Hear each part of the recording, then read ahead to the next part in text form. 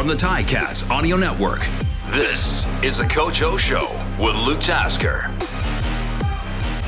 Yes, it is, and welcome to another episode of the Coach O Show with Luke Tasker. That's me. I'm joined, of course, by Orlando Steinhauer, Ticats head coach. This is our weekly update, and Coach, I will start off with just saying a big congratulations with the resounding win over the Red Blacks at Tim Hortons Field. Well done.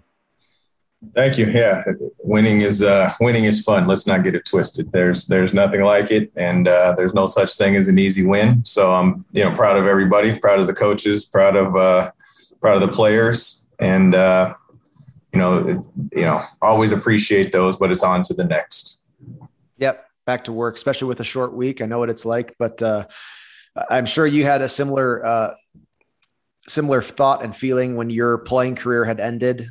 I watch a lot of football on TV. I'm watching all the CFL games. I see the NFL games, and looks great, but I don't emotionally, it doesn't affect me emotionally until I see a team that I care for win a game. And that's what I will always miss the most, is that hour after a win in the locker room. You don't even feel the bumps and bruises yet. You're just living in that best moment of sports, that winning games with guys that you care about and on a team that you love. And boy, that was a great one over this past weekend. So very well done. Was that the team's best performance all around? I think we were solid in three phases. I think we could have, we're coaches, right? That we're always, we're happy, but we're not satisfied. I think we could have played a little bit more consistent in special teams, not just because of the big return, but I thought we could have hit the ball a little bit better, punting it and whatnot. But for the most part, sometimes you can find a way to win three phases, and that's not often, and it's always argumentative. But what we don't want to do is lose the hitting battle, and we don't want to turn the ball over, and we were able to take it away. So, the splitting hairs and the fine fixtures and details is in, if you won and if you're happy with how you played in three phases. But what really needed to happen was to get the W, and so we found a way to do that. Yeah. One of the biggest differences to me as I watched from the booth was, you're never going to have a perfect game. Every team, even the struggling Ottawa, they're going to make their plays at times during the game. Yes, they had a pretty large return, of course, but compared to some of the games that slipped out of the Ticats' grip, every time a play went in Ottawa's favor, somebody or some unit would step up big and rip that momentum back into the Ticats' favor. The Ottawa was never able to string any success together because of, in a lot of cases, it was a turnover. I mean, just really cohesive and how every single unit added to what ended up being an all Ticats afternoon. One of my favorite moments. Did you know that Simone Lawrence at one point was tied for the CFL record for interceptions in the middle of that game? I did not know that. That's a fun fact. That's a fun fact for sure. Well, he was tied for most touchdowns on the Ticats early this season because he had those two. No, that one's not as good. That one's not as good to say. I know. And that's well behind now. But until Carriel Brooks took the record single-handedly to 4 interceptions, Simone Lawrence had the CFL, was tied with a few players, but tied with the most interceptions this year. So a different kind of season for Simone. I was very happy to see that. Absolutely. He's deserving. He works kind of hard. He does kind of work hard. Endless energy, endless motor. He'll be 21 forever, Simone Lawrence. No doubt. Speaking of his unit, the defensive unit, I want to just hear it from your, describe to me the identity of the Ticats defense. They've been impressive all year, even in games that have not gone the way that the Ticats would have had them. But in your words, what is this unit all about?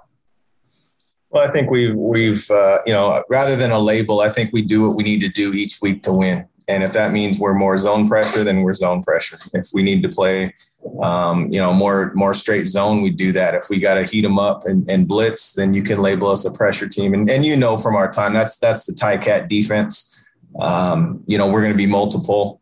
We're gonna shotgun spray you a little bit. We're gonna come from all angles, or we may not, depending. And I think some of that has been, when we've had some statement games where you're never going to stop the run if somebody wants to really commit to it. But I think we've done a great job recently of containing it. Obviously, we'll have our hands full this week.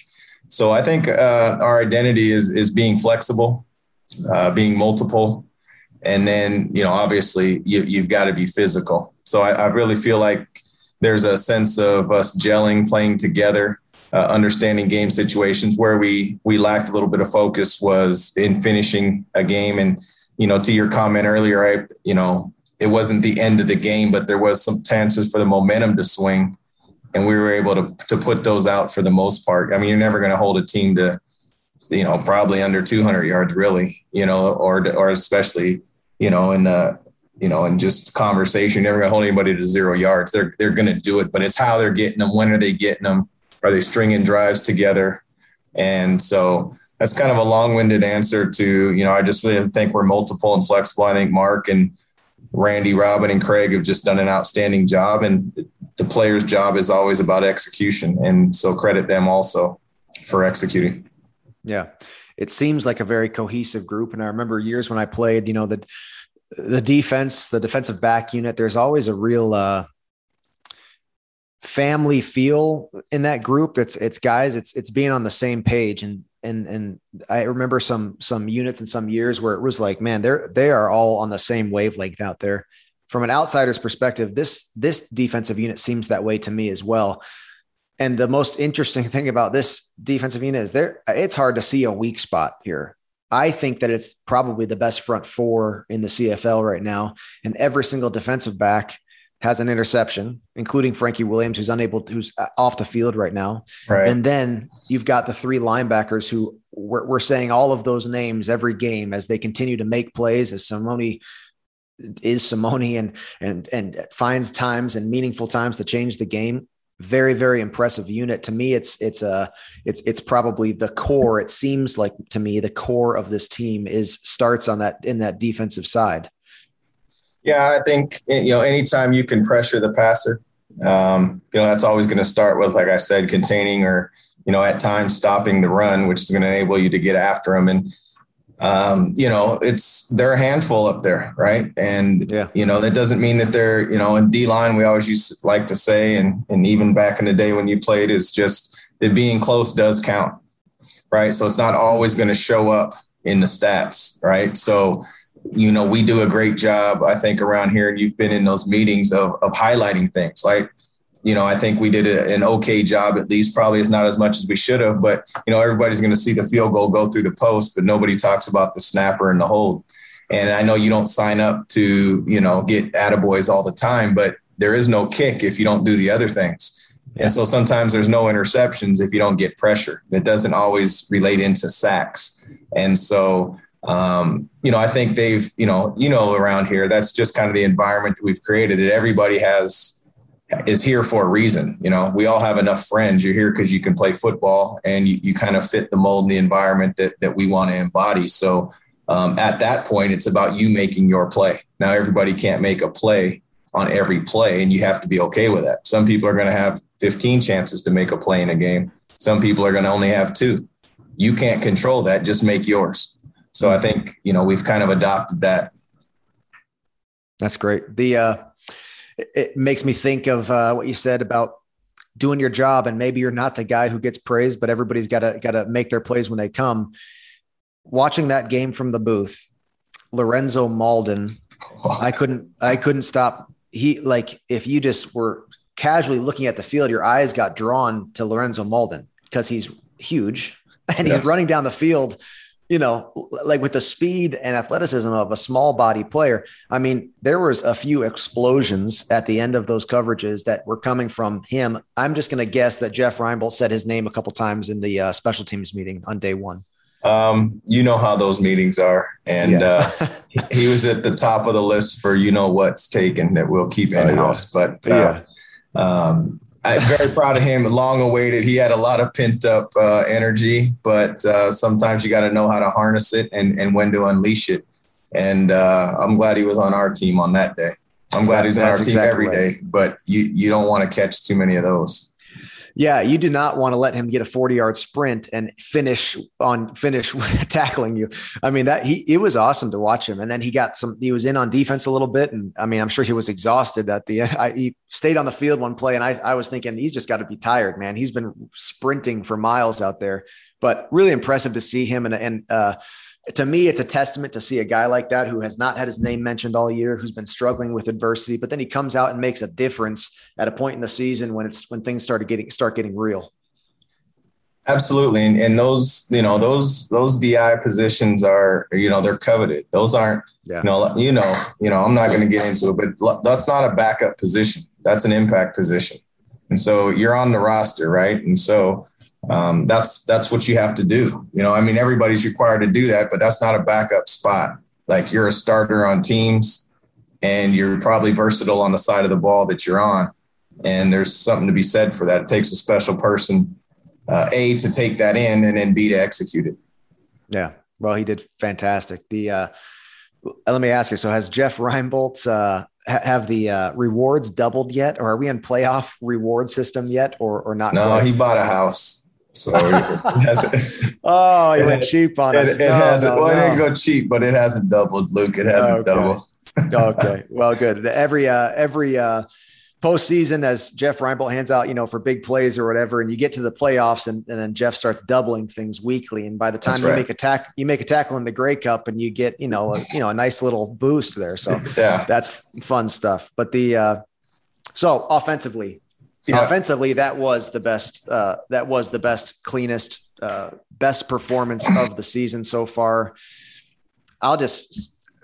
For me, the biggest moment, I think, as a turning point for the offensive unit this year was the fourth quarter. In scoring territory, get backed up to go, and it's 1st and 15. And you think this is a classic, an offense trying to find themselves, ends a drive with a penalty here. And and then you got to try again. Battle back. It's 3rd and 2. Before making the decision to go for that play, are you a part of that? Do you leave that up to Tommy? What was that decision process like? Well, earlier in the game, we had been stopped on a 2nd and short, and then followed by a 3rd and short. And, I'm well aware of the math. I'm not real good at it, but I do know that it would have put us up at a 3-score game. Mm-hmm. But there's some statements that need to be made, and a vote of confidence that sometimes needs to happen on a football team. And to go away with a field goal right there, while it might have made logical sense, it didn't make any sense, in my opinion, at that point for our football team. Whether we got it or not, it's a vote of confidence that we're going to need to make plays like this if we want to be the team that we desire to be. And they responded. And that was the reason, the meaning behind it, So, I made the call, and, credit, obviously, Tommy makes the call, the play call, and then, obviously the players got to execute. So, and a lot of things got to go right on that. That, right? Yeah. And, first of all, you got to be onside. It sounds simple, but if you're outside, it doesn't matter. You can't hold. You can't bobble the snap. You can't make an errant throw. It can't get knocked down. And it sounds like little things, but all that can happen. And it didn't. So that's kind of what went behind that, Luke. Mm-hmm. Well, I loved the earlier in the game, Tommy's decision to bring Dane in and to set up for the quarterback sneak on the 2nd and short. I am a huge proponent of the 2nd and short. Take a chance, take a shot at something. You're going to get another try if it goes wrong. And I was preparing my negative comment in the booth. And then sure enough, to go for it on 2nd and 1. And sure enough, amazingly executed little, rolling pass from Dane out of the pocket. Can you speak a little bit to the involvement of Dane? Obviously, Jeremiah had to leave. It looked like his nose got punched or something like that and came back in. But talk to me about the combination and the use and the ability to use both of those guys. Well, the ability to use them, first of all, starts with their ability. The second is the confidence that's been instilled, in the coaching staff by them. And with Dane, and the third thing, the factor is that authentically they're each other's they both want to start. That's been wanted that since we signed them both, right? That's never going to change. But once a decision's made, they are true teammates. And so the plan was oddly enough, the plan was to play both of them. It's something that Tommy and I talked about, and the quarterbacks knew that, and the football team knew that going into that game. We didn't have a set amount. We just knew that we said that both would play. It just so happened that, it happened because Jeremiah, he was leaking a little bit out there. Right. So that's interesting. And is it safe to say going forward, these guys are both going to be contributors throughout the year? I would never rule it out, but all we're doing is mapping out the game plan for this week. And I think there's a chance that you may see both, you may not. And that's not a coy statement. It's the game plan still being developed, how we do it around here. And it's obviously going to be day 3 or our game day that we like to refer to it as. So I think we're in a fortunate position that we have 2 quarterbacks that we know can get it done. It's always going to be a challenge, and we'll get asked every week, which we're prepared for that. As soon as we sign them both, we're going to get asked every week who's starting and what if somebody struggles. And, to which my answer is going to be, it depends how the game's going. Yeah. I know both Jeremiah and Dane personally, and I think obviously very highly of both of these guys, but I have to say this answer of the question that I'm about to ask is not obvious to me. And I wonder what your take on it is. Are these guys playing better knowing that there's a chance that they get taken out of the game? Are they playing better because they're both out there and healthy? Well, I can't, they'd be better to ask when it comes to that. But the reason that, we do what we do is, and how we worded that to the quarterbacks is, whoever is starting, I don't want them looking over their shoulder that if they don't play well, they're out. That's not the goal here. Like, there's going to be grace given. Nobody's going to play perfect, right? There's going to be, unfortunately, there might be some balls that hit the ground. There might be drops. You don't necessarily know how it's going. I think that the comfort is that if somebody's really struggling, you're not sitting there saying, well, he's going to have to work through it. The person behind him is not capable. And I think that's sometimes is the case throughout the league. Like, you're going to just ride one out just because that's what you have. Well, we have the luxury of obviously having people, no matter who's starting, to go in there and get the job done. So there's no short leash, and so playing better, I just think they're both, like I said, they're both capable. They both know where they stand, and, it's never going to change that both of them want to start.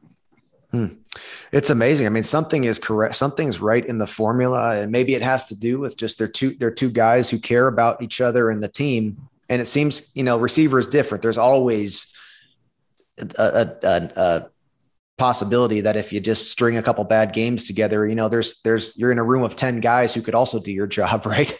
Well, quarterback, it's sort of different for quarterbacks, and it's amazing. But it seems to me like, Jeremiah, I have just never have seen him play so consistently and so well as he did in that game.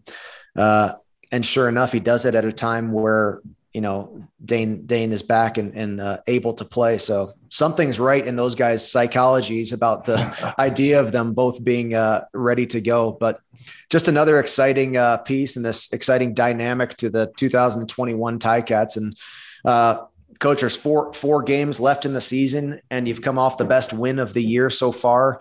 I imagine the energy and the attitude is positive and high energy. You said you get right back to work on day 1 this week. You make your corrections. What's the message with a month left in the season here, and with everything riding and your fate in your hands? What's the message to the team right now? Just to stay in the moment, control what we can control. Just the same messaging from training camp. That's what can really remain consistent, right? Is that messaging. So, all we can control is practice right now, and we know what's out ahead of us, but that's just the schedule. But, we say around here, we know the end goal, but we're not going to end watch. Like that does nothing for us except for hinder our performance. So what we do control right now is our day 3 meeting. And are we going to be attentive? Are we going to be a little bit better in this meeting than we were the meeting before? And when we head out to practice, are we able to focus and get the job done? So that's the messaging. It's what's in front of you that day. And then, obviously on game day, then the focus will adjust because now it's game time. So that's the messaging, and it doesn't change because, that's just what we believe. And, does that mean that we don't frame the situation, or I don't let them know that, we're on 2 short weeks? Absolutely. It's our job to prepare them. It's my job to prepare them and give them the best opportunity. It's late in the year. There's a lot of hits, a lot of bumps, a lot of bruises. And, for some of these guys that have played, youth sports, and you kind of went through this being in the Ivy League, that, you don't play 12-game seasons. Right. And so for some of these guys, they're working on 2 seasons. So I like to tell them sometimes that this is their freshman and their sophomore year all bottled up into one, So, yeah. It's something that they haven't experienced. And so they kind of have to go through it. And you just have to be mindful of that. Yeah. Well, Coach, we'll call it there. I know you got to get back to the film, get ready for day 3. That's right. We will see you this weekend, and we're closing in on it. Exciting. Good to see the team is operating at a high level as you get ready to go into the end stretch here of the regular season. So, Coach, great talking with you. Thank you very much for your time. Looking forward to the rest of our talks throughout the season. Awesome. Thanks, Luke. Have a great one. The Coach O Show with Luke Tasker. Like, subscribe, and find out what Coach is thinking every Tuesday.